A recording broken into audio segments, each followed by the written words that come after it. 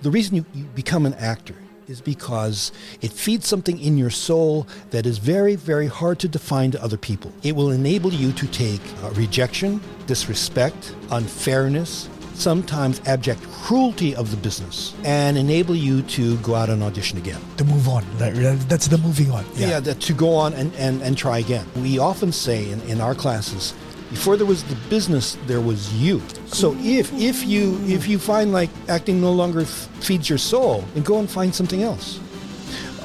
Did Iron Man have to die? Well, it really works that he did. And maybe, Robert Downey Jr., I'm done. I'm ready. I don't want to keep going. But it was a great death. A couple of things. One was I was in a theater during that whole, and you can hear the roar of the audience when the heroes start showing up. They're screaming and yelling, and then Captain America is holding the hammer. Oh God, you pay money for that. Welcome to the Paco's Place podcast. Visit ABBAeServices.com for fast medical transcription service. And the podcast will begin in 5, 4, 3, 2, 1. All right, ladies and gentlemen, welcome back to Paco's Place. Our guest for today is Mr. Dom Magwili. Wow. You got it right the first time, man. I mean, people have murdered my last name. Oh. Ares Paco Chaga. Chaga. No, Ares Paco Chaga. See, you murdered it. What? It was not intentional. I didn't know where it began and where it ended. So right? Really? Right, yeah. No. 13 characters, 6 syllables, one good-looking guy. No, just kidding. So what is the last name? Ares Paco Chaga. Ares Paco Chaga. Oh, my God. If you can say Arnold Schwarzenegger, we can say your name. Yes. And you know what? When I was starting out, my manager said, we got to shorten your name. I go, oh, people are able to say Schwarzenegger. There you go. Now, Magwili, why did you think that was murderable? Well, because of the reaction to it. I used to go to debate in high school, and you'd have to write your name on the board. And I like Magwili on the board. And I remember in competition, this priest was looking at, he was the judge, and he was looking at it. How do you pronounce that? Really? And he said, Magwili, sir. And he looked at it, and he said, are you sure? Yes, sir.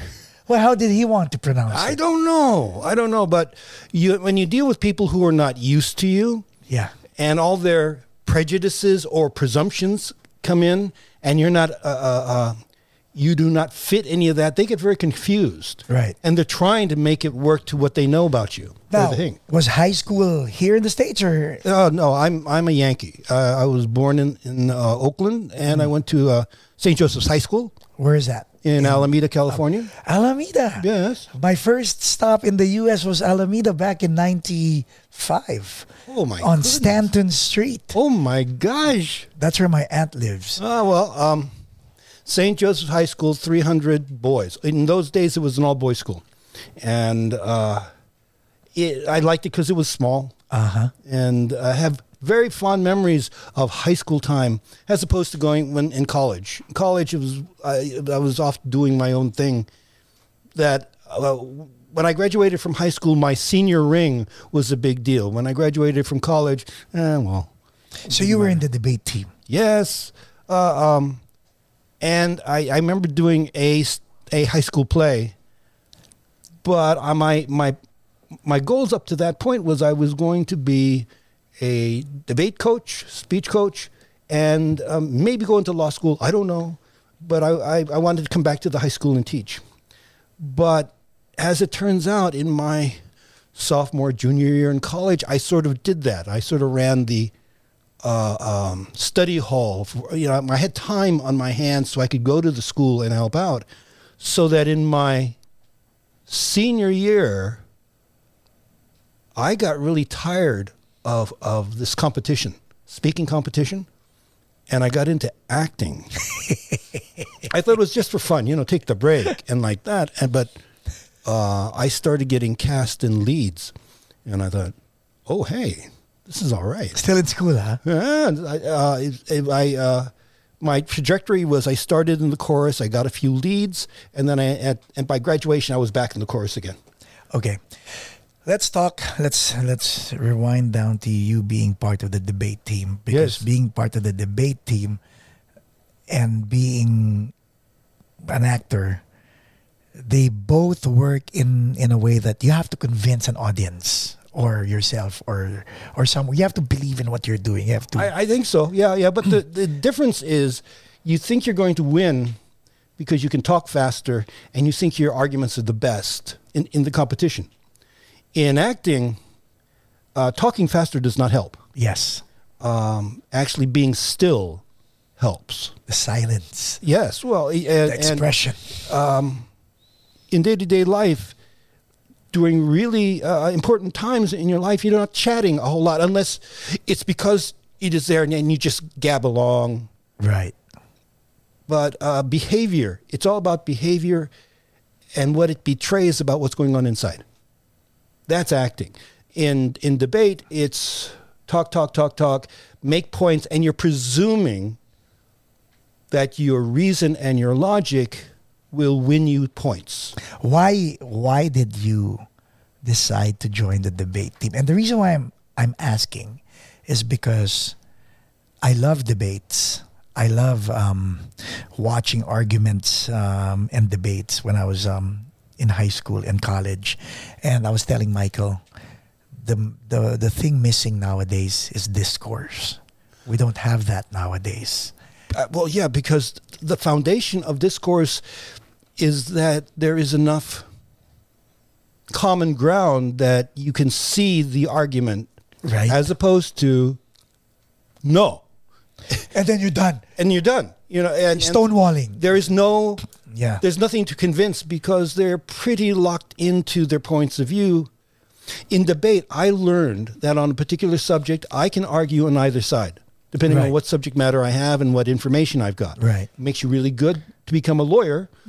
But in terms of conviction, oh God, what do you want to talk about? That'll put you on one side or the other, and where do you think you can be swayed? Like, oh, okay, so that we should continue foreign aid to the Ukraine, or we should not. Things Or like maybe that. just talk about the sides, right? Maybe just talk about it without getting personal, without. One, I don't think Americans are trained to discuss. I think it's a European trait. I think, like in Britain, they will argue and they will talk, and then not take it personally. Yeah, they will follow an argument. Here, you make an argument, and then the next step is, where's my gun? There is no middle ground. There is no mano a mano. You have insulted me. We will duel and like that. So there's not a lot of elbow room for discussion. I had two roommates when I was in college, and one was an active debater in competition. The other one was just a contrary person. A devil's advocate. So Yeah. But he was not. Not a troll, huh? Well, he was not. He was not into the sport of argument. Right. But he would argue. He just wanted to argue, or Well, they spoke about the existence of God. My friend took the side of God exists. My other friend, the non-debater person, he took no, he doesn't exist, and they argued. And sometimes they will argue to see where does it lead. And in the end conclusion was, my friend who argued for the existence of God said, all those arguments make sense if at the beginning you believe in God. If you don't believe in God, they don't make any sense at all. there's no point. Yeah. So, and that's where you leave it. But Yeah. honor is not challenged here. In day to day, if you walk into a bar and you talk about stuff, I think honor is always on the table. And what do you mean? You think I'm stupid? They're taking it personally. That's Everything is personal. Yeah. And so culturally, I don't think Americans can debate. I mean, you see presidential debates, but it's right. mostly for people to see where they align. Are they hearing their points of view? They're not hearing, maybe we can work something out. Right. The point of it is not to make it work better. The point of it is who has got truth and God on their side. But that's not the reason why you ditched the whole debate team, right? No, I was competing at Redlands, and I got up to speak, and I'd been doing it at this point for like 7 years, high school, college. I get up, and I don't know if you've ever had this feeling of when you've done it too much. And I got up to speak, and you could feel it was a visceral. Yeah. I've done this too long. So after that tournament, did you win? Of that debate, I don't think so. I was trying to learn how to teach. I was going to coach debate. I was not so much interested in winning. My partner was not a competitive debater. He was a willing spirit, but he was not an argumentative, skilled person. Right. But I didn't mind that. I was into how do I coach people so that they can argue well and like that. So competition in that sense went sideways. But when I found like I could not do it anymore, I thought I would hang out with the drama club was right next door to the speech club. So I just said, hey, well, I'll just go over there. But well, among other things, they had better parties. and the girls were nicer, and very interesting. My whole wardrobe changed. I mostly lived in slacks and hard shoes. But this is like 70s. This is a different era. We all dressed like we were attorneys. You were still up north. Yes, and up north. Sidebar: when I came down to Los Angeles, I was wearing sweaters. Oh my God! For several years before I was able to move out of that and wear T-shirts. It is ingrained. But the minute I became an actor, I started wearing jeans, and my bank account got a lot smaller. But take note, people, huh? Take note. Well, no, art is a wonderful thing, but sometimes you have so much fun acting, particularly if you're a young actor, you will devote your time to it. This young man, I was in a English class, and he got cast in this one show, and he got cast, and I never saw him in class again until I think there was a finals, and then he showed up. But he was way deep into acting, or at least this. Were you still with your parents around Yes, this time? I, what was the conversation at home? Oh, yes, I want to hear that one. Well, in college, I became valedictorian of my class. I did it not because I had high grade point. I did it because I gave a really good speech. Mm. They were grading to speaking, and I have skills there. So after I gave my speech, I remember I had made a decision I was going to go to acting school. They had a summer program at ACT, and I said I would take that. And somebody came up to me and said, so what are you going to do with your life? You can do anything. And I said, I'm going to go into acting. And wait. You said that with conviction or with hesitation? That time, no, in that context, I said it was conviction. I'm going to be an actor, to which they said, how could you do this to your parents? I am applying for the summer program at ACT, and I'm sitting in front of this honorable judge, Alan Fletcher, and he looks at me and he says, so you're a professional actor? To which I said, yes, I am. Because the minute it comes out of your mouth, it was significant. It was like making a commitment for life. But when they start talking to you, it's like when they start asking you a question, it's like casting doubt. But now you have to. Burden of proof. And conviction. Yeah. And since I haven't talked about it a lot to very many people, I was very new to this. So saying you're a professional actor, out loud. I know. Then my Filipino comes out and I go, "Oi." Or sometimes I'll say, "Sus Mario," but that doesn't happen a lot. So, so now that cat's out of the bag, you have to back it up. Yes, it's nice, right, when you profess it loudly, and people hear it. There are two things you can. That's a crossroad, right? That's a crossroad. That was a crossroad in my life, and I had an offer. They said, I'll get you into the summer program, somebody said to me, and I can get you a scholarship. And to which I said, can I think about it over the weekend? Because I knew it was a deal. I knew that Once it will change significantly. And on Monday I said, yes, I'm going to do it. what was the contemplation like over the weekend? I talked to friends. I said, Why? What am I going to do? What do you think I should do? Here's my question, Yes. Dom. Why would you talk to, and this is just an honest, no malice question. Yeah. Why would we, because I do the same thing, why would we talk to friends who aren't threading the road that we are about to thread, or haven't threaded the road that we are about to thread? Why do we ask them for advice? Because I find myself doing the same thing.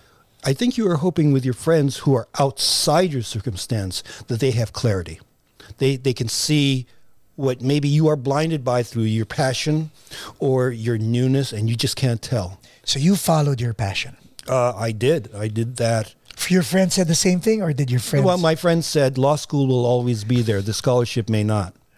I like that. Good. And then I bought in, and I bought in hard. I bought in like, yes, I am. And it's sort of like stayed with me up until things adjusted in 2006. Let me cut you there. I hope the audience caught that when you say you bought in, and you bought in hard. Yes. Because that means all in. Yes. Go. Well, I had so I'm auditioning all over San Francisco and Oakland like that. I have a distinct memory. Well, I should say, again, sidebar, I did not think of myself as Filipino at that point in life. I had gone out of my way. As I looked around in the world around me, I didn't see a lot of people like me. American born, sounds like me, had my aspirations, and then wanted to go to acting school. And so I saw myself really as a European, not as a Filipino. It wasn't until me working with East West Players Theater in 74. How old were you in 74? God, 20s. Okay. Mid-20s. That I began to embrace all of me. That became your ethnicity, you mean? Yes, my culture, my heritage. Did they have to remind you, hey Dom, you're well, East West Players is an Asian American theater company. Yeah. And during the 70s, that was hard style Asian American theater. East West Players, Asian American theater and Asian American studies at that point was doing the same thing. They were discovering themselves. They were discovering their own history. Everything they did, they discovered. Filipinos in America is brand new. Mm-hmm. Nobody talked about it before. Nobody considered it before. Nobody studied it before. So we were like, really? You mean Filipinos were here? They fought in the war in 1812? Really? And like, it blew your mind. They built railroads. Did you know that? Build railroads. They were present throughout American history. Yeah. Jose Rizal did an American tour in 1888. I didn't even know he'd gone through America, which, if you're writing, opens doors to all kinds of possibilities. Yes. But, so I was very not Filipino until I came to the East West Players Theater. And so my engagement in acting school was I sort of knew I was Oriental. But I would get past that because I have training. And then I came to Los Angeles, and I had my prejudices were that I was one of 5 trained Asian or Oriental actors at that time. You never called yourself Asian at the time, was Oriental? The idea of, Asian was a new term. The term Asian American didn't come up till 1968. So, it's just, it was not part of the language then. So when I finally made that breakthrough of me being Pinoy, it's like it opened the door to amazing things. My gateway to it was being as a writer. So I was an actor who wrote, and I would write a variety of things that would speak to my experience as a Filipino. My wife, who is a Japanese American woman, saw that when I did my Filipino accent, my version, right, that there is more feeling and nuance through the dialect than if I did something straight, so-called straight. And she encouraged me To do that. And living in the dialect. Wait. Maybe, what? So during college, let me backtrack because when we follow our passion, it's worse than going to a casino.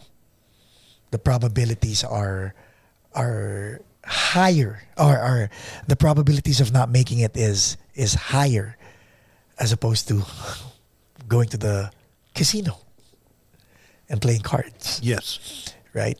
But then we go with fervent passion and conviction. You were single at the time. What was the conversation with your parents? Were they convincing you to do otherwise, or were they did they buy in at this time? No.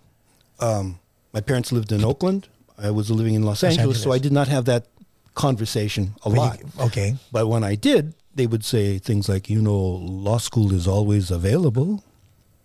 And I said, yeah, thank you, Mom. When they say that, how did it make you feel? And the reason why I'm asking is because up to now, some parents still say that to their kids up to now.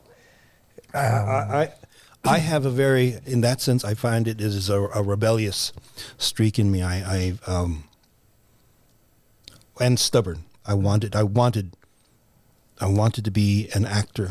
I thought my way to be an actor is if I wrote myself something I could be in. So I did a lot of writing to feed my acting. So in other words, create a path where there is no path. Yes. That was true, period. During the 70s, nothing existed. Certainly not for Filipino Americans. Right. Nobody could...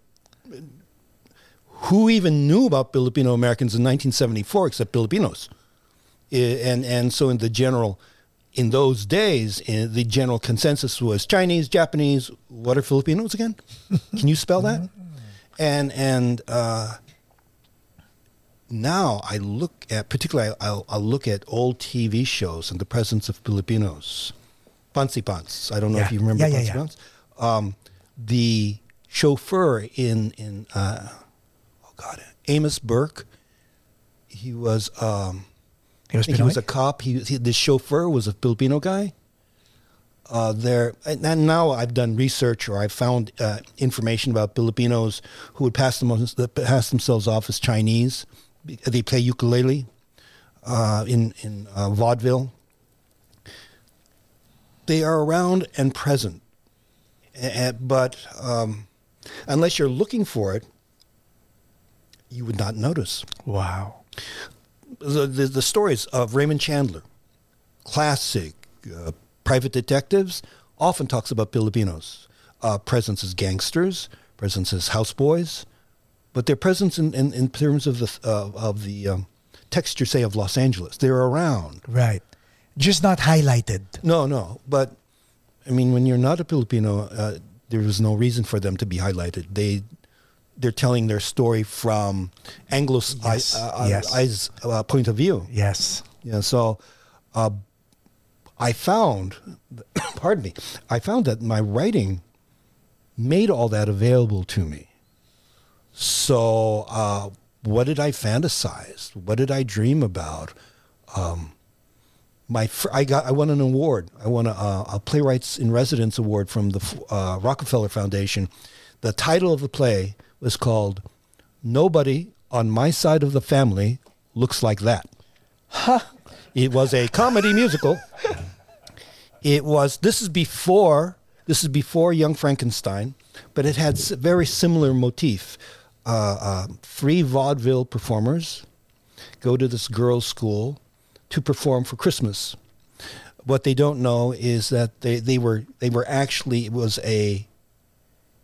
a trick to get them to come because the person who runs it is trying to fashion her perfect male sex object, and so she has this creature made up of different parts of the body, but it's got the brain of her Filipino gardener Armando in her head.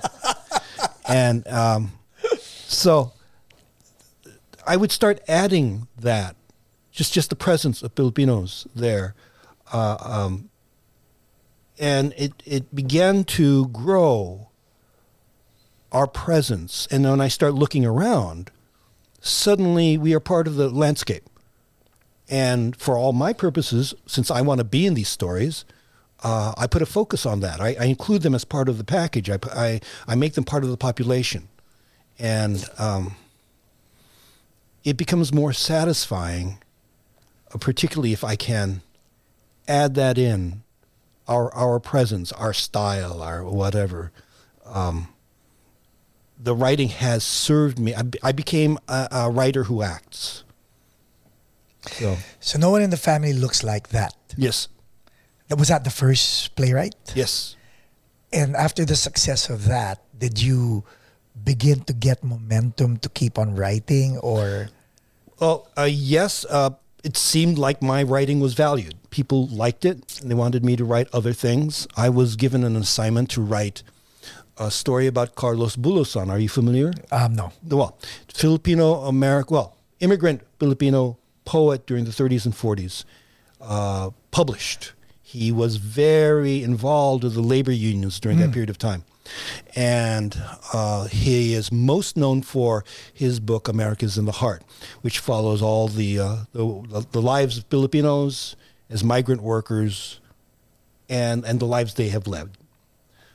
Because he is also a published poet, he has a certain notoriety. There have been other Filipino writers, but apparently his work just stays at a very high level and recognized. I was given the assignment to write a short play about him and America's in the Heart, this book, which I struggled with. So from the book, you had to write a play that had included parts of the book. Yes. The essence of the book. Well, it took me like weeks to try to get through it Because you had to read the book. Well, no, or get it. I was still resisting. I was like, why do I have to read this? My father went through this stuff. I don't need to read this. My wife read it like within a week. Me, I can do it a little later. But finally, like I had a deadline, and I had to write something. But what was the reason for the procrastination, though? I think, once again, it was rebellion. No, it was embracing a part of me that a lot of my resistance is sort of murky, and I can't pinpoint exactly. I do know that when I got through it, it became easier to embrace. And the essence of it was sort of my condition. It was about a playwright given this assignment to write about Carlos Bulosan, his encouraging wife, and then the ghost of Carlos Bulosan saying, "So what's the problem?" My God. And then I would say, well, what happened in this part of the story? And what happened in this part of the story? And what happened in this part of the story? Go. This plot. Yes. Did the plot happen? Did art imitate life in this case? Because your wife really read it and read it first. You were procrastinating. And the concept of having Carlos Bulosan's spirit in the... Life imitated art, but not because I was willing. I fought it a long way. The play I wrote was rewritten. Somebody else got it, cut it, and made it better. But there was an essence in it where I speak of, somebody took my writing and, no. In his book, he has his book of poems, and he goes to his brother, and he wants to show it to him. But his brother's with these two Caucasian women, and everybody's drunk, falling down drunk. And he comes down, I want to show you what I've got. And one of the women takes the book and starts tearing it apart. Oh, look at this, mocking him. And the brother knocks the woman out and starts hitting her. And Bulosan, in his own book, stands between his brother and the woman, and then gives her a chair so she can sit down. And the character in the play says, "Why would you do that? She tore up your stuff. She showed you disrespect. How could you show her that kind of compassion?" To which the character says, "I can rewrite it again." "What? You can't write something again? What is it? Is your writing so fragile?" And it took me years to hear that line in a way that it had meaning for me. Oh, wow. it is, nobody likes it, but really the essence of the creative person is still the creative person, not their work, because the creative person can recreate it again. The essence of the creative person is the creative person and not the work. That is so true. But you know what? When did you write this? In the 70s. Can you imagine? In 70s, you're already doing what they call now meta. Like a story within a story. It's like Inception, kinda. Well, yeah. Nice. Oh, not intended. It worked out that way. So and then after that, after that, oh my God, this is nice. I mean, did you continue on and on and on and on? well, the occasions presented themselves where they needed more Filipino work, and at that time, I wasn't the only person writing who was Filipino, but I was the most accessible Filipino writer for that theater. The East West Players got a $250,000 grant to essentially create an Asian American festival in county parks. So every weekend we would back up maybe like 50 to 75 actors, dancers, musicians, and we go from one place to another. And I had to write material for it, to which I did. And I wrote a couple of things. I wrote what I call the commander's speech, which is dedicated to my father. Your father was in the Navy? No, he was in the Army. Engineers. But he later, when my sister and I left the house, and we both live in Southern California, you wonder what's going to happen to mom and dad. Well, they got involved with the American Legion. They got heavily involved, and he became the commander of his particular post. And I sat in on one of their meetings, and if you've ever seen it, they march everywhere. Dun, dun, dun, dun, dun, dun, dun, dun, and they're marching in time and saluting. And so he gives a speech. Mr. Commander, rest. That's the accent? That's the best I can do. Oh, okay. Yeah, and he talks about my son asks me, what is the greatest contribution of the Filipino to the United States of America? And I must tell you, my friends, I had to think about it a long time. And it goes on, and he says, that is our greatest contribution. Our young people and their dreams stretching for all of their dreams that they may come true. That is our greatest contribution. Of course, my father also wishes that I were a lawyer. So, how about the audience, though?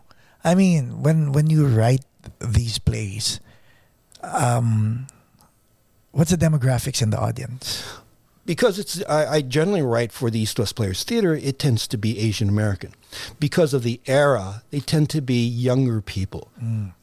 Like people of my parents' age would come because I'm a son. Right. But they don't know who Carlos Bulasan is. And they might recognize some of their own lives in it, and it touches them. Those who come from Asian American studies programs, cultural nights, they are much more attuned to what we're trying to do. They get it really fast,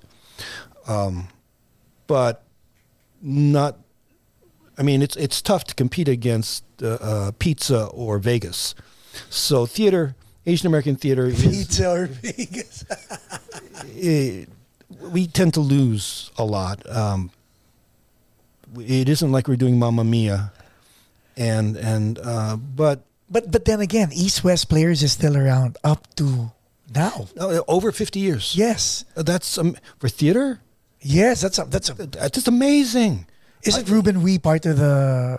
You know who Ruben Wee is? Pinoy. We had him on the program. UY? Yeah. Yeah. No. Well, I don't know if he's doing anything with the theater now. But did he do something with the theater before? I don't know. Many things are being done at the theater. I'm no longer like. There was a time when I thought I knew every Asian American performer in the business.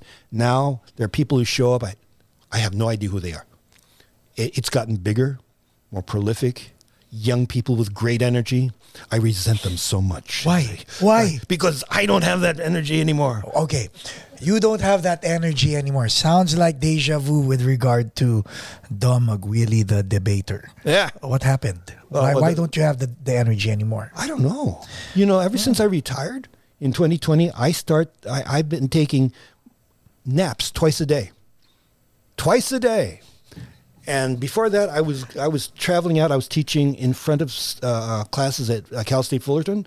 2 classes, get on the train, come back, no naps. Grade papers, very strong, very focused. When did you start teaching? Formally teaching, on and off at UCLA, mostly in the 80s into the 90s. The job at Cal State Fullerton started in 2011. And I'm still teaching there, but formally I retired in 2020. Why did you go into teaching? I mean, I know you wanted to do that, but you were already acting, you were already writing. Why did you even spend time teaching? Well, one, it's fun. Okay. I went back to school in 2006. I was the oldest person in that theater arts department. But when I graduated, I did not try to get a job in theater arts. I tried to get a job in Asian American Studies.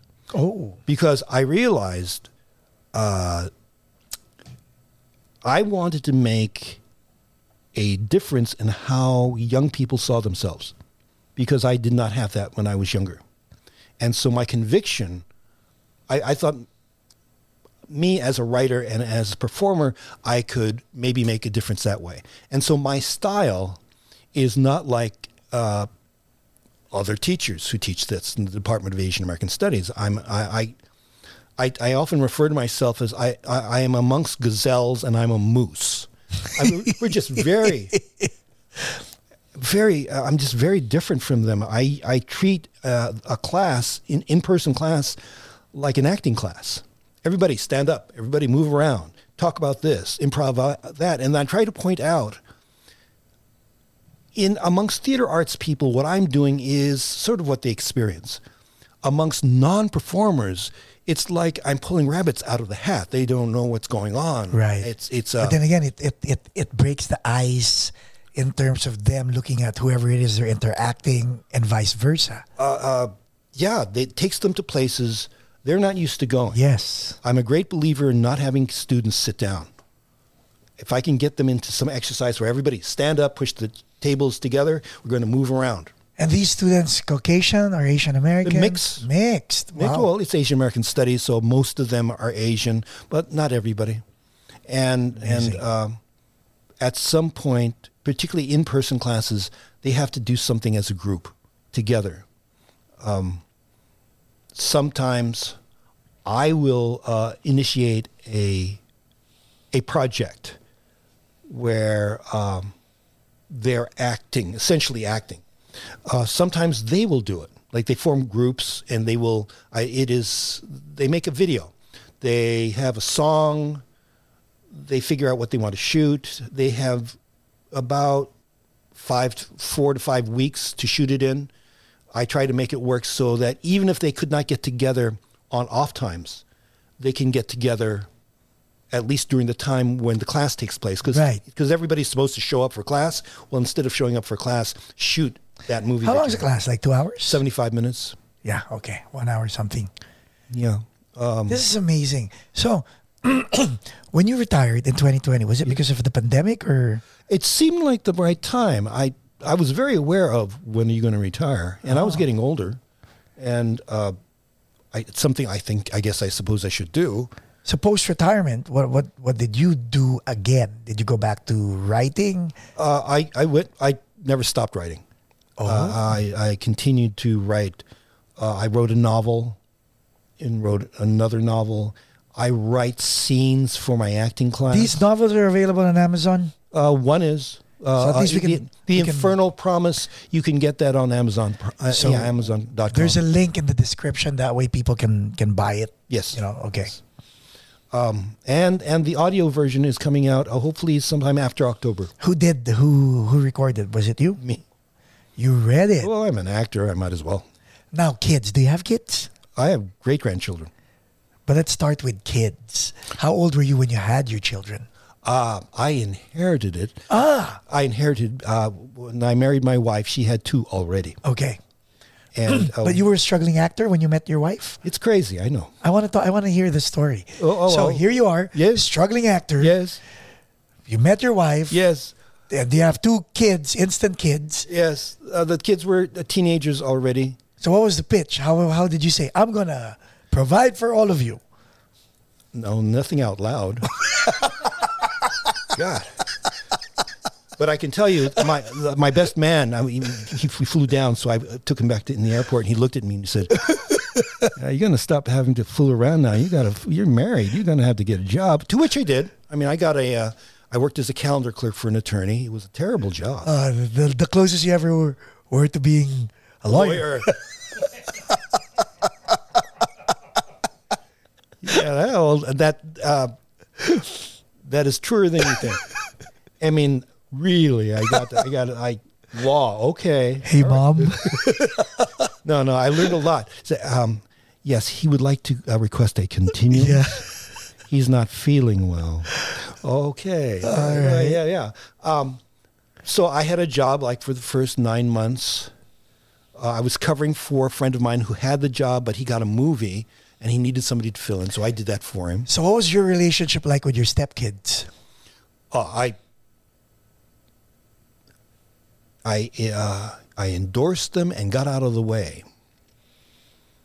And Can you share? I have a stepson. I love him to death. I had him since I was 4. He was 4. I have 4 biologicals and a stepson who is I keep forgetting he's my stepson because he's like, Well, at 4, you might as well be. You Right. know? I mean, functionally, day to day, who does he see? right. So functionally, it doesn't matter. Yeah, he's 15 now, and but like you inherited teenagers. Yes. Pretty hard. Can you? What was Well, they lived. so endorsed and got out of the way? Explain that. They did not live with us. They sort of lived on their own. And at some point, around the college age, they all went away to school. So I did not have the obligations of having to provide for them. They both got involved religiously. One became a minister. The other one got married to a minister. And their lives sort of took that shape and continued on. Now, I don't know. I feel very close to them.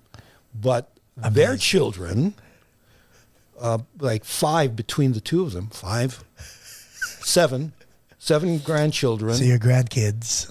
The oldest is in his 40s now. And now I have these great-grandchildren. They're all little people. I think I've got 5 of those. And, you know, that at that point, that's not your fault. So I'm very, very glad to have them, very glad to know them. I'm very glad about all None of them. family. None of them decided to be actors. Well, some thought about it, but acting is, you can say you want to be it, but the reality of bumping into it and can you manage it is very trying.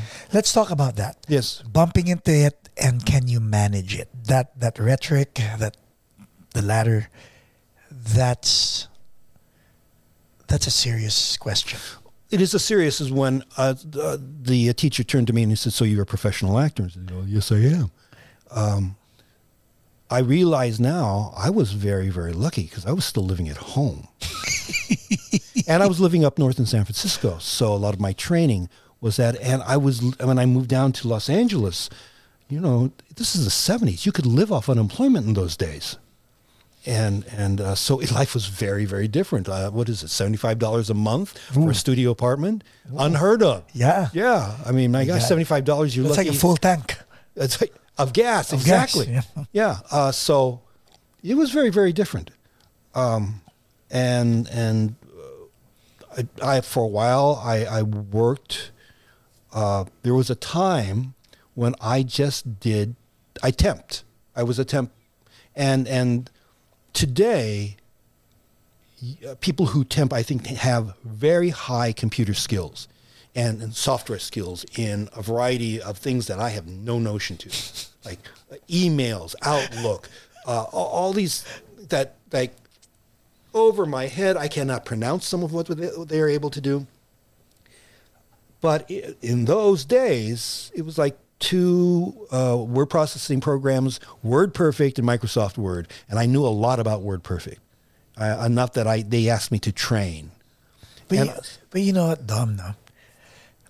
I'm hearing you speak. Yeah. I'm actually being inspired by your past and your journey. Because that's like, what, over 50 years also of your journey? Yes. And people nowadays, they find it difficult to take the first step. And it's always difficult to take the first step. But you say, yeah, during my time, it was easy to get a temp job or to go for unemployment or this and that. But the reality is, taking the first step has no time. Everybody who takes their first step is always scared of taking it. Yes. Right? Did you see yourself saying, I'm a professional actor, as a tool, as a huge, how do I say it? As a huge stepping stone to really take the first step? You know what I mean? Like, putting it out there. I am a professional actor. Whether you were faking it or not, it's right there. Now, all I need to do is take the first step toward that.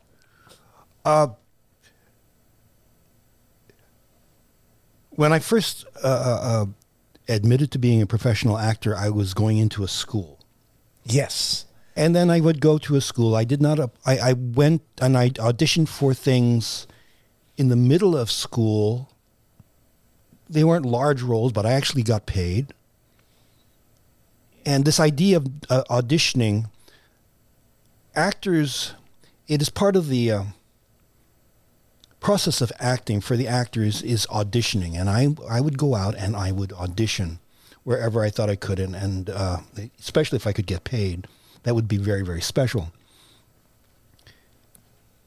And that was my life. Seeking out work, trying to get work, not getting work or getting work, and going off to the next thing. I have a distinct memory of auditioning for the National Shakespeare Company. It was a touring company. I remember going up there and, God, I didn't do a good job. It felt very, very sad. And I went back up to what is the green room, and I looked up and I saw another audition for West Side Story. And, I stopped feeling bad. And I thought, oh, another audition. So I went out and tried to audition for that. It is as constant as you want to make it if you keep your eyes open for it. So the rejection, part of the job. I think so. I often say to our students that the reason you become an actor is because it feeds something in your soul that is very, very hard to define to other people. It will enable you to take rejection, disrespect, unfairness, sometimes abject cruelty of the business, and enable you to go out and audition again. To move on. That's the moving on. Yeah, to go on and try again. We often say in our classes, before there was the business, there was you. So if you find like acting no longer feeds your soul, then go and find something else. That doesn't work the other way around. You are not there at the service of the art. The art's supposed to serve you, fill your heart. And if that isn't happening, what else is there for you to do? You are not a tree. If you don't like where you are, get up and move. That makes so much sense. Right? I think so. But it always falls on the responsibility of the artist. What do you want to do? What do you want to do? What are your aspirations? And then how are you going to go get it? And sometimes you get a student and they can say all the right things, but nothing moves. Why? I don't know. Of fear. Okay. Fear of failure, fear of many things. But if you're a teacher, it isn't my purpose to fix it.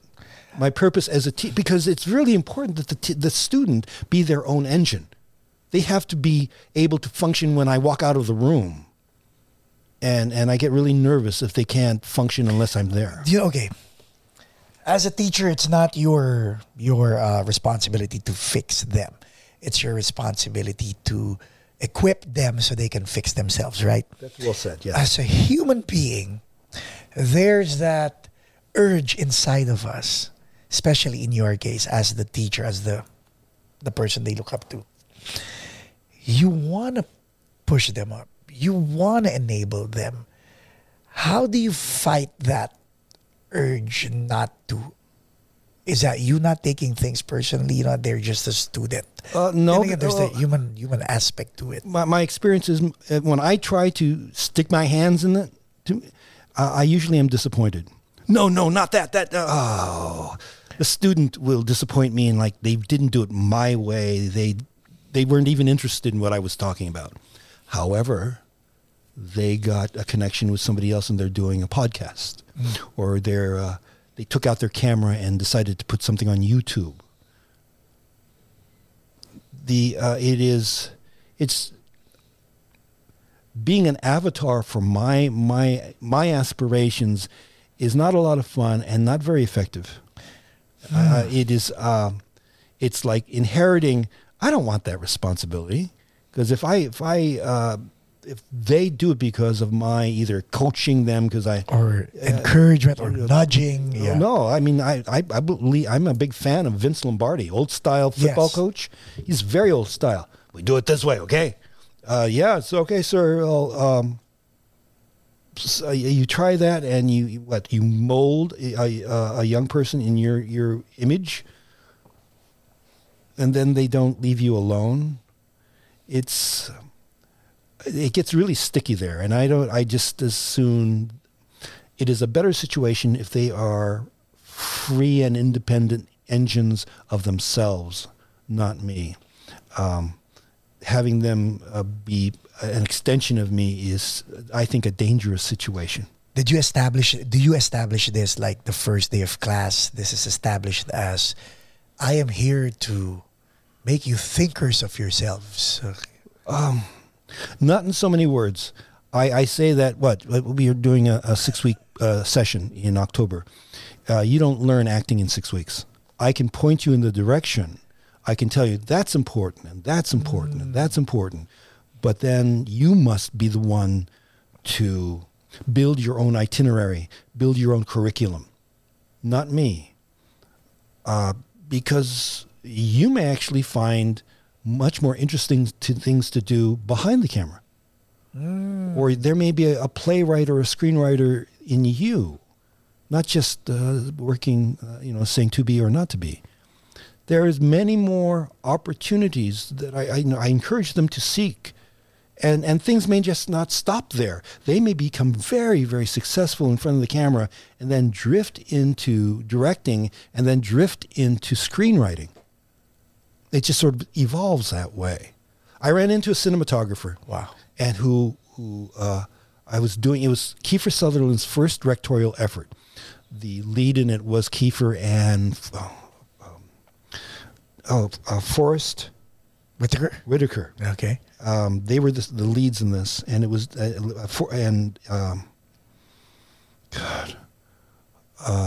Sutherland. Kiefer was the director. It was first time. And oh God, I'm sorry, senior moment. I've lost my train of thought. So this person, Kiefer, we were talking about drifting from actor to director to playwright. Oh, his cinematographer. Yeah. We were talking, and the cinematographer said he was writing a novel. And I said, well, if you got a chapter, I'd like to read it. And I read it and was like, it's really good. You're in the movie business. Why are you writing a novel? To which he said to me, control. Control. Movies are, by their nature, collaborative efforts. And it makes more sense to me now. You're right, because you've written a novel.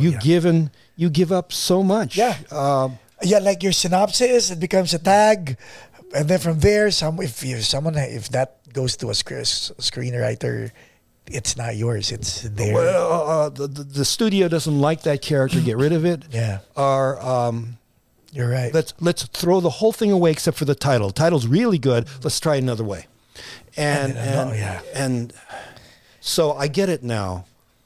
It's a Frankenstein, huh? Well, it can be a monster if you put your... This is it. See, not to care, but if you want to do really good work, you care. So I don't have an answer for that. If you're the writer, write something you don't care about, but you can still do it's pretty good. That's for film. For film, Because for you've written a novel, that's total control. Like well, as total camera, as you can. Like your camera, what your cameraman said. It is the most control that you, as I think, a creative person can have in terms of words. Is you, all your values are there. This novel that I've written, even in the character, you can put it all in. No one's gonna, unless somebody else buys it, and you know, like that. And it turns it into a movie, and you're like, that's not my character. Well, see, J.K. Rowling was very, very insistent about her control over her characters, over all the characters. Yeah, in Harry Potter. She wanted. I want my Harry Potter, not somebody else's Harry Potter. I mean, she was rigid about that. You look at there's a guy, and I can't put. He wrote the Inheritance series. It was a character and dragons, flying dragons, and there was a relationship. He wrote 3 very big books. This is not George R.R. Game of Thrones. No, it isn't Game of Thrones. No. But it was somebody. How to Train Your Dragon? No, just kidding. Well, it might have been right. I'm sorry. Arrogant. Yes. Arrogant, yeah.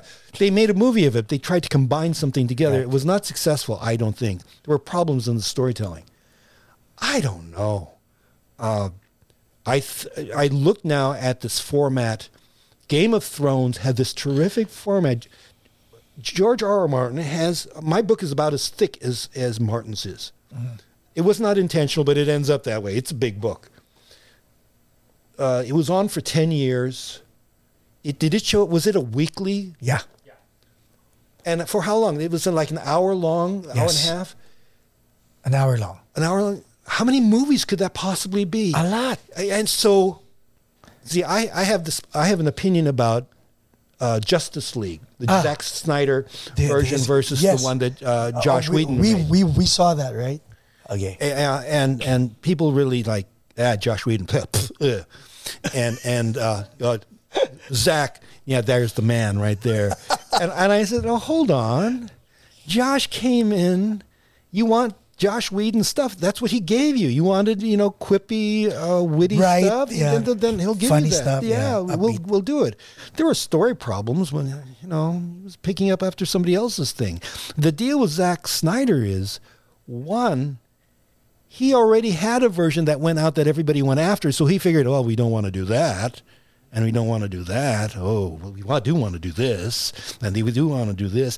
And not only are we, Josh Whedon had an hour, 2-hour movie? Yeah. Well, what did Zach? He had 4 episodes. How many hours was that? 4 hours, the Zack Snyder cut? Close to 4. Close to 4? He had double the time. Of course he would be great. He knew what not to do. He had more time. Right. He spent more money.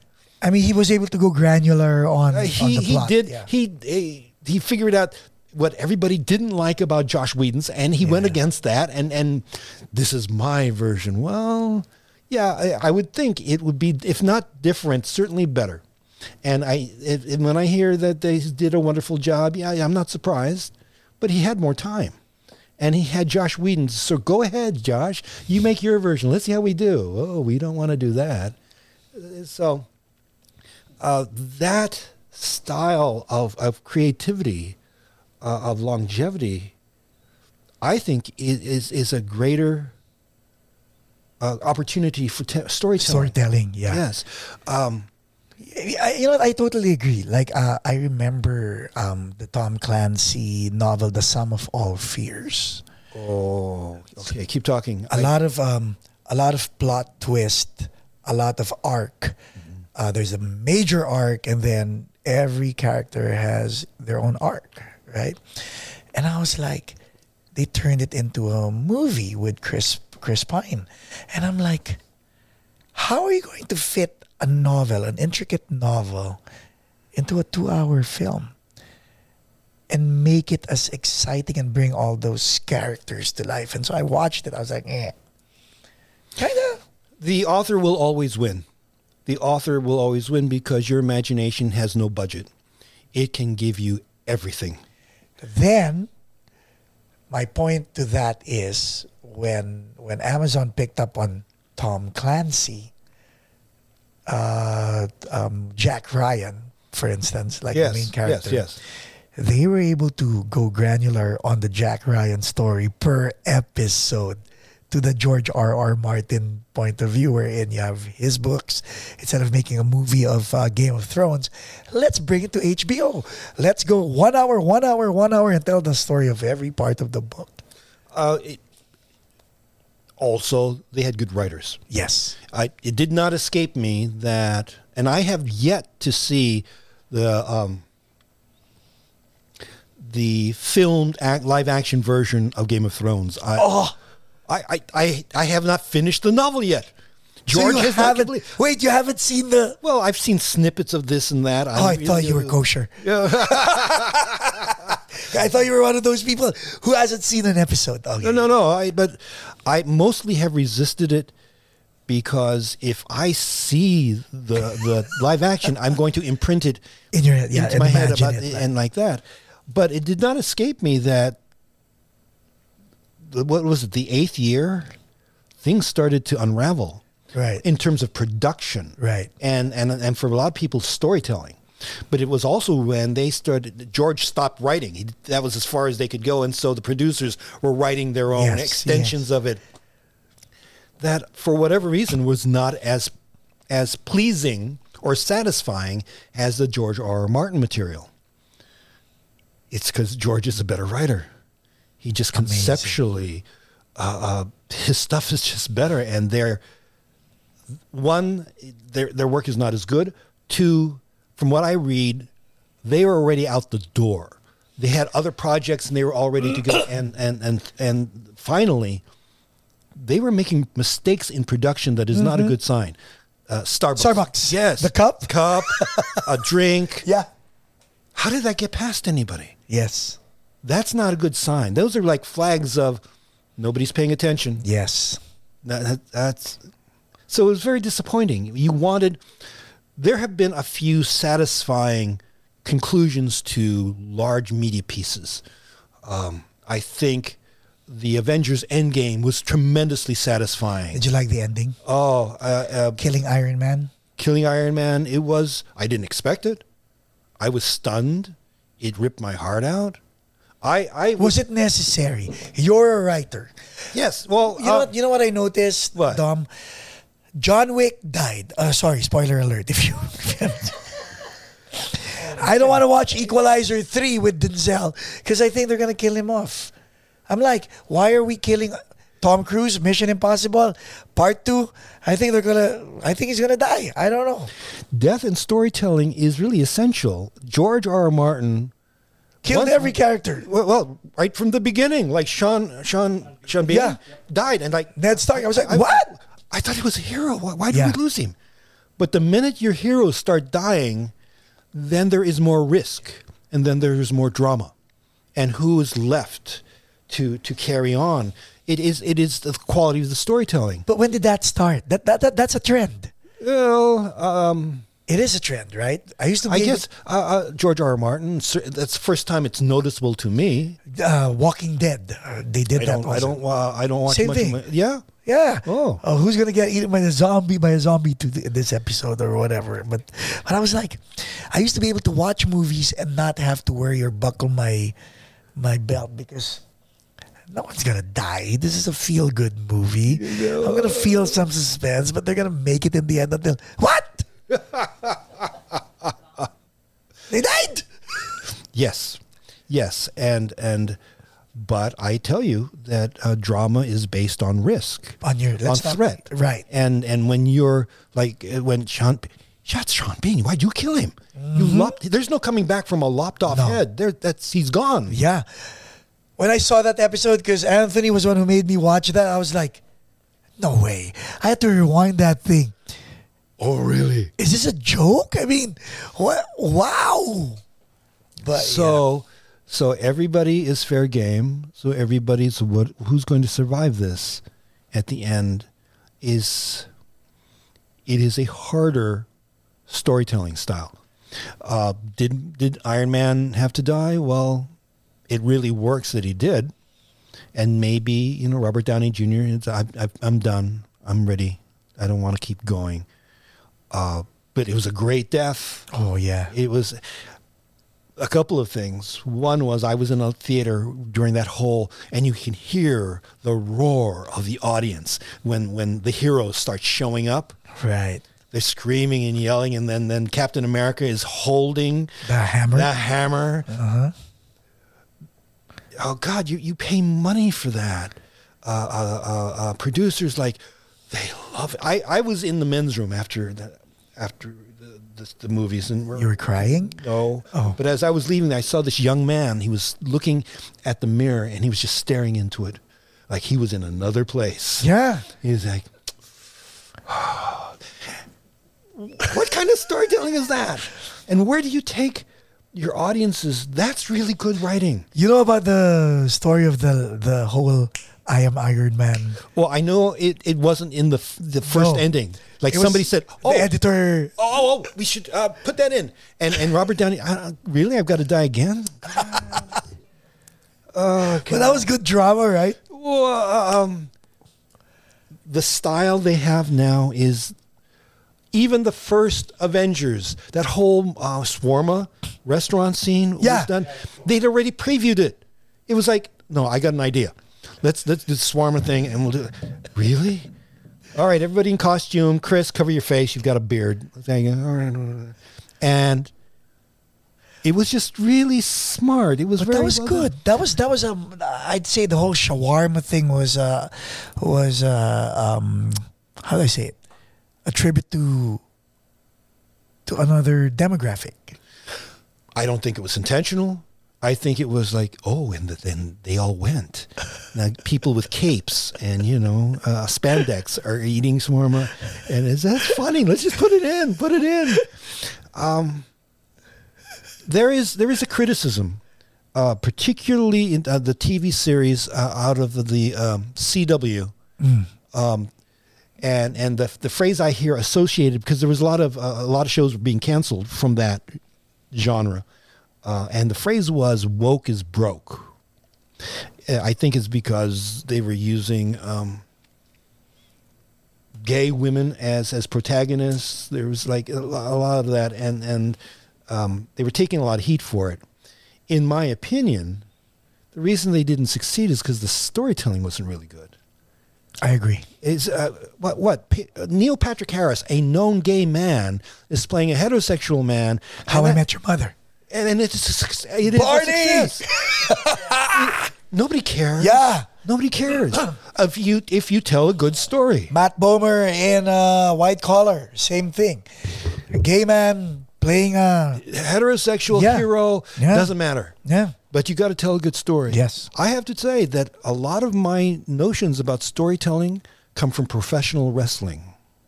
Huh? Yeah, old style. I mean, like, say, the generation of the Hulk, Randy Savage, Dusty Rhodes, that genre. You know that the whole wrestling thing, that's a storytelling. That's a plot.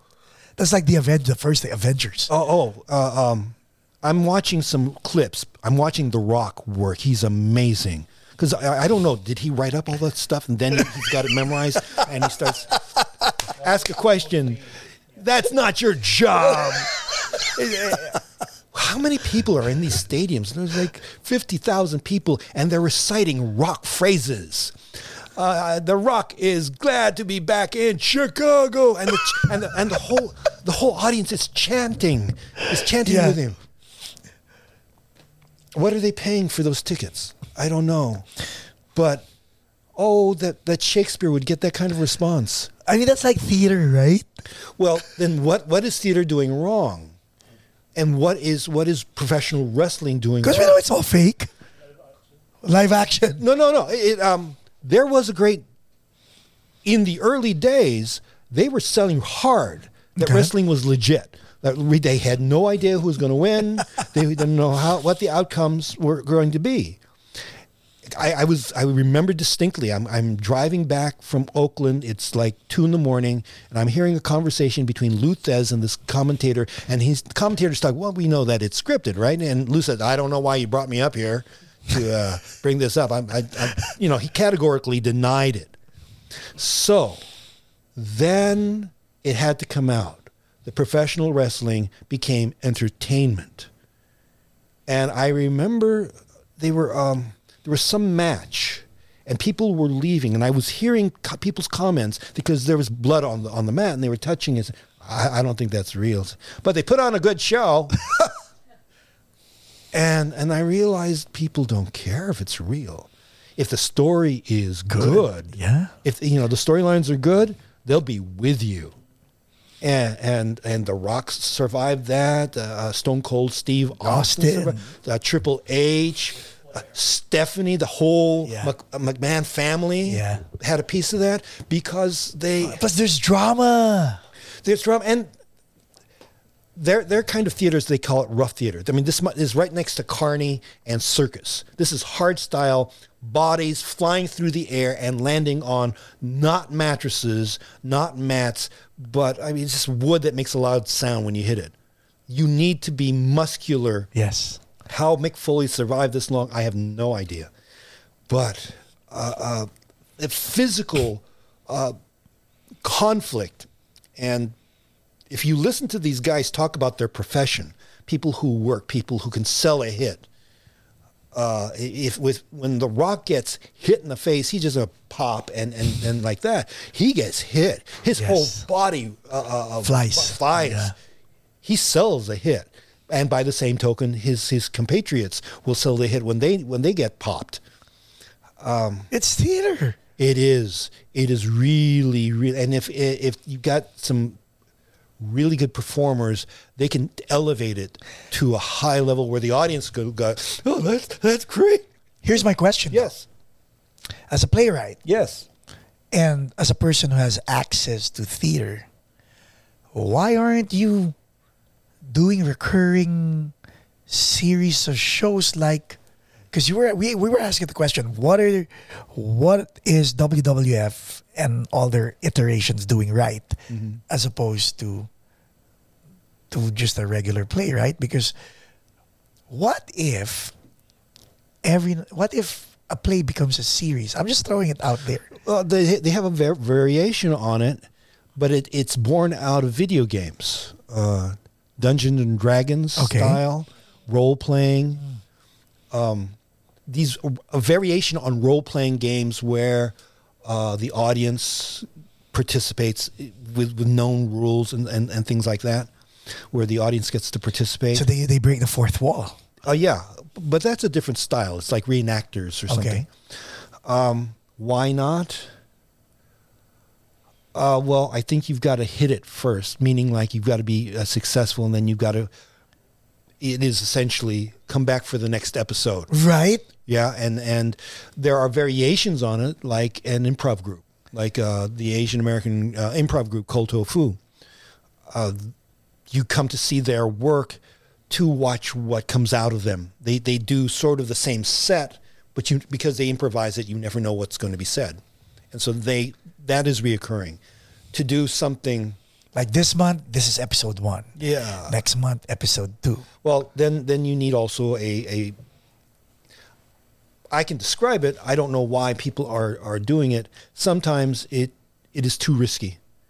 It is expensive enough to hire actors and to hire sets and that sort of thing, and to put your money into a sequel that may or may not survive.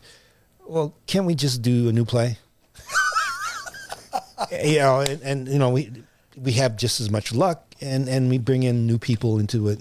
So, I think so. There have been variations on, particularly Asian Americans have access to martial arts skills, and that is as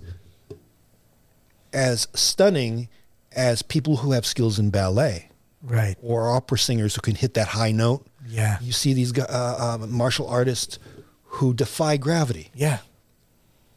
I think there was a kind of like a martial arts stage play. I don't know what's become of it. It has not come back. I mean, imagine remaking The Drunken Master. Because, I mean, we can use harness in a theater now. So you can do all those vibes. Ta, ta, ta, ta, ta, ta.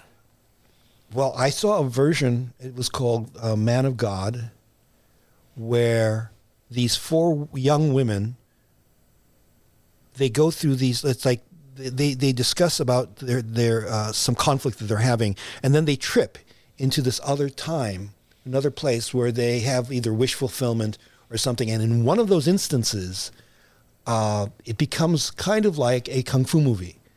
And instead of a harness lifting them, the other actors lift into posture, then set them down, and then they do a movement, and they lift them up again. If you do it well, the audience buys it. Yeah. And it is one of the great I saw that. It's the only time I have ever seen fight choreography that would get an applause from an audience. And I thought, oh, hell. So I wrote a stage play that would have a lot of that, called Fistful of Chopsticks. Well, you know, and I'm again trying to find a place to where can you stage that. All my plays tend to be entertainments. The plays that are more introspective, like I don't do a lot of those. It's just not my style. I tend to want to entertain, so I go do that. Oh, my fistful of chopsticks. I was like going. So what martial arts discipline was featured in that play? Did you do arnis? Did you do all those?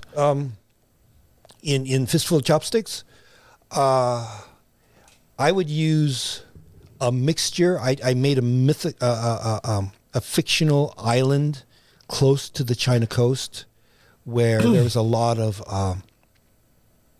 trade, and so a lot of cultures, so a lot of different styles of martial arts. You know that the movie Yojimbo? No. No, a samurai movie takes place, oh God, what is it, 1500s, 1600s? Well, the one in Yojimbo, they had a pistol, so it was certainly around the 1800s. This takes place about that same time. There's it was designed so they could have interesting fight choreography of whatever. Oh, okay. It just has to be spectacular. That's all. And the deal of Fistful of Chopsticks is the lead character throws chopsticks like you would throw shuriken. Yeah, shurikens. Yeah. And so how do you do that? Yes. Well, stagecraft. You Oh, Yojimbo. Oh, who's in it? well, No, Kushiro. Oh, It has been the prototype for many movies. Last Man Standing, The Last Samurai. Last Samurai. Because Last Samurai is sword against pistol Oh, I did not know that. with Tom Cruise, right? Like it's swords against pistols, right? Yeah. But American audiences, they love the Kurosawa stuff, specifically the samurai stuff. Seven Samurai, Yojimbo, Sanjuro, because it's done with a lot of style. It's Clint Eastwood, Fistful of Dollars, a few dollars more. That was all inspired by samurai material. The Arnis Eskrima stuff I'm trying to include. Yeah. Just it's just part of the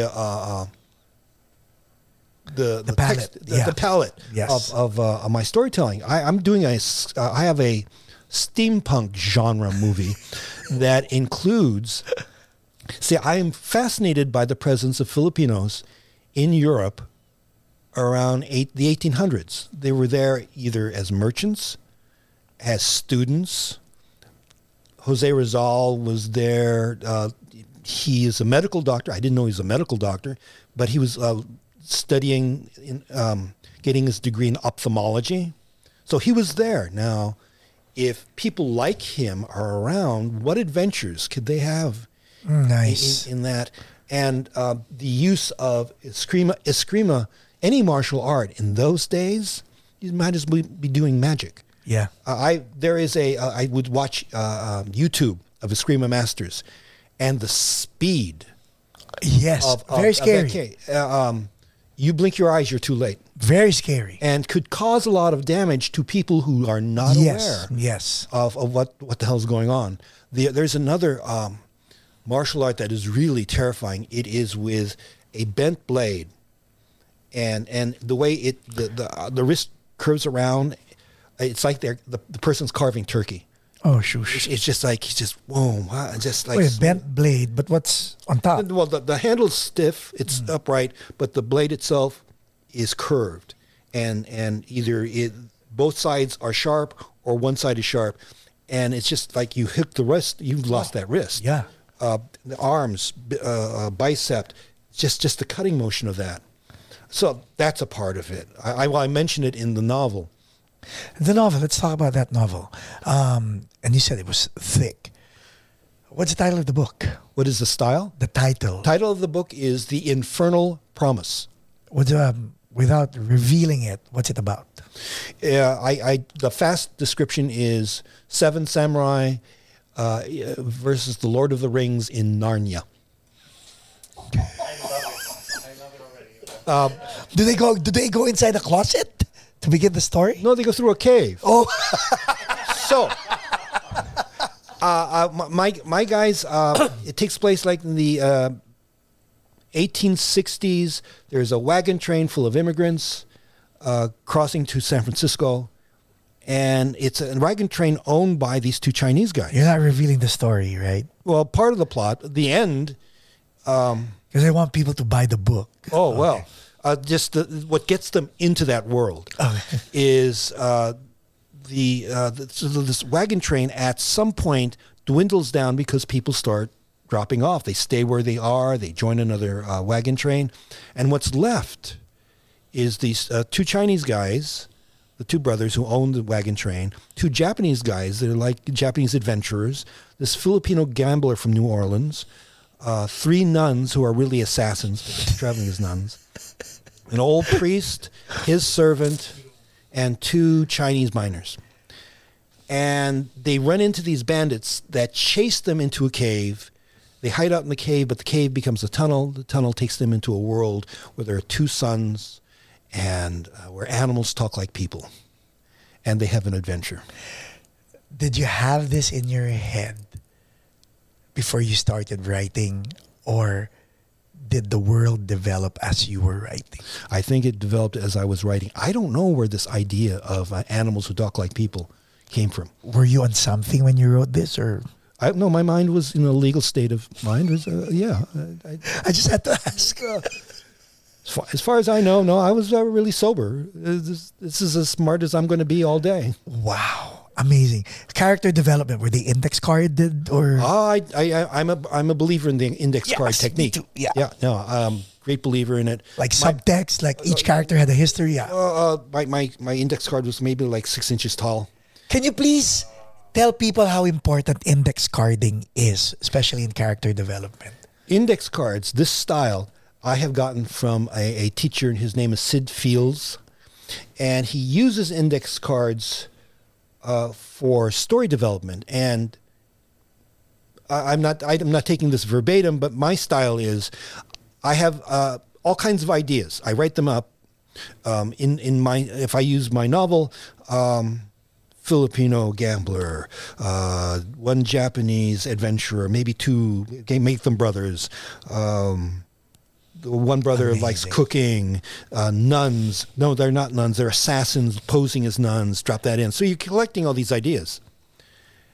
And then you stare at this for a while, and you start getting rid of some stuff, putting stuff together, and you put them into a kind of order. And in putting it together in an order, you start to develop a storyline. Well, that's interesting. Where does that go? And because it's such a big book, I don't know how I managed that. How many arcs? Arcs? I don't count. I don't know. Of course, each okay.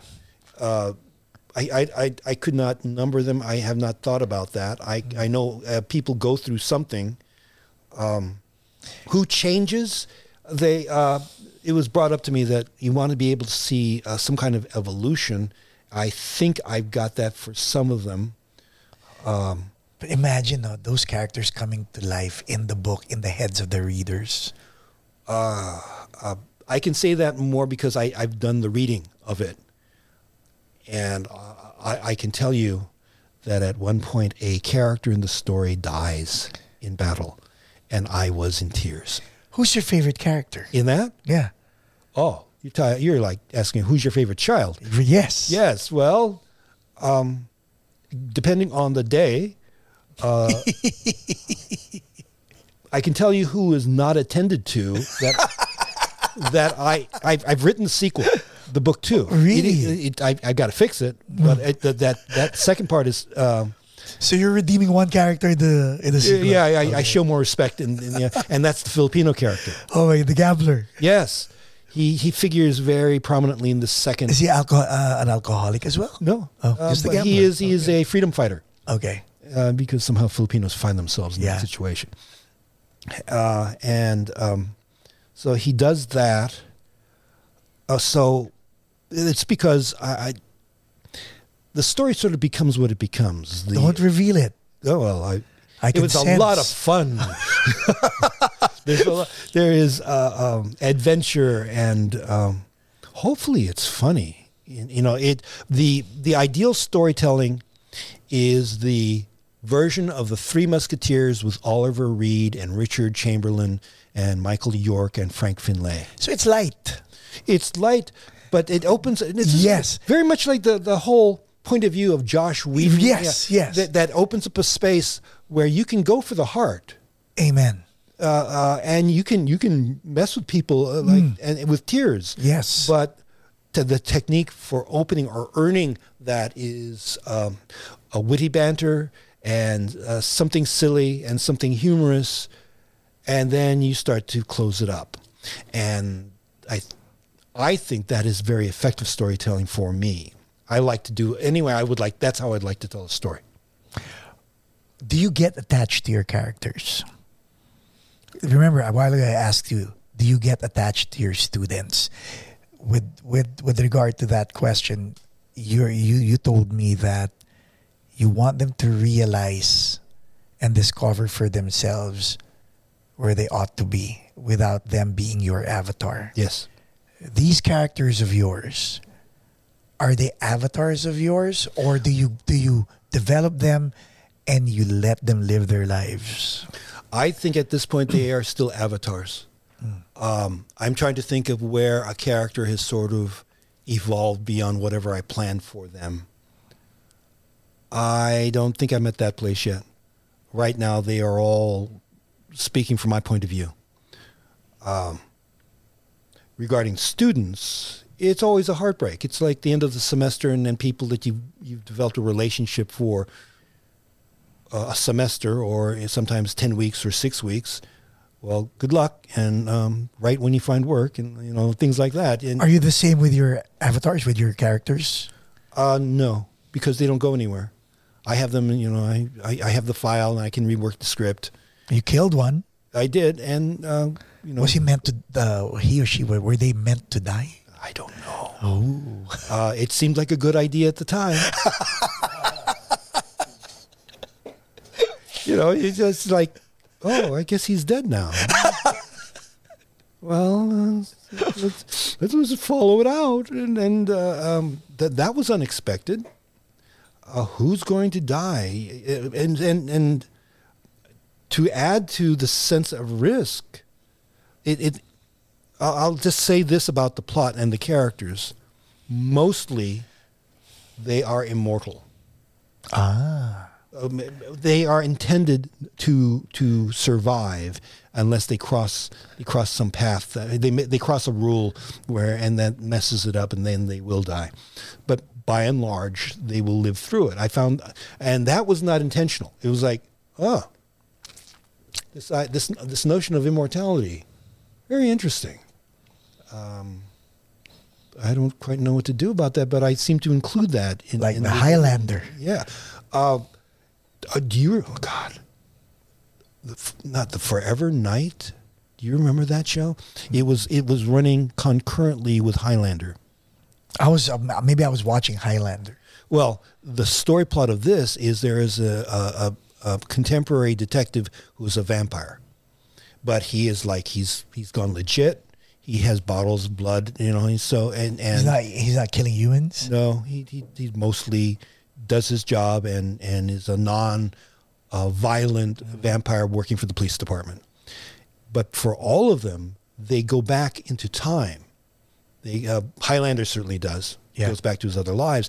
And for people who are vampires, depending on how you take them, can go back as far as right when they got bit the first time. Yes. So there is a sense of immortality in that. At least in this series of books, this element of immortality is present. And I don't, I note it, but I don't quite know what to do about that or the reasons why it exists. So. Amazing. So, final question. Are there any regrets that you were never a lawyer? No, since I've worked for one. I know the truth of it. Would you, okay, final question. Sure. Would you do it all over again?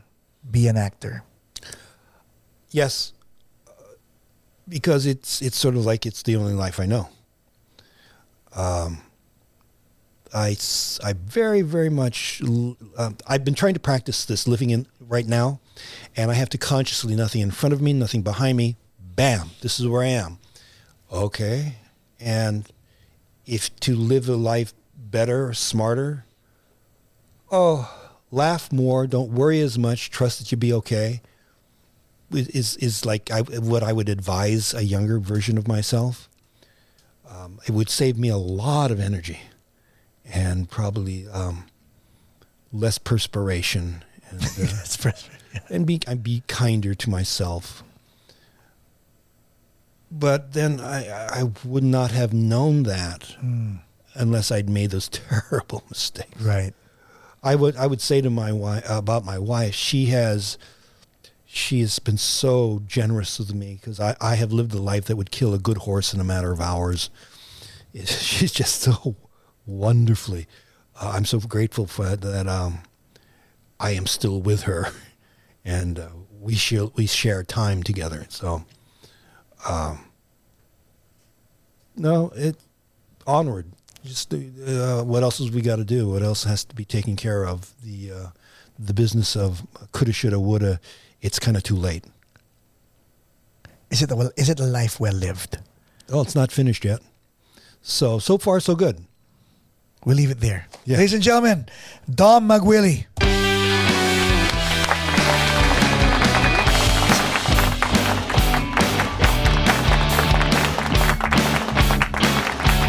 We'll put a link in the description with regard to the novel, so that way you know what we're talking about. Also, once you've read the book, don't forget to put in the comments which character you fell in love with. I'm going to get the book also. Thanks, Dom. Thank you. Thank you.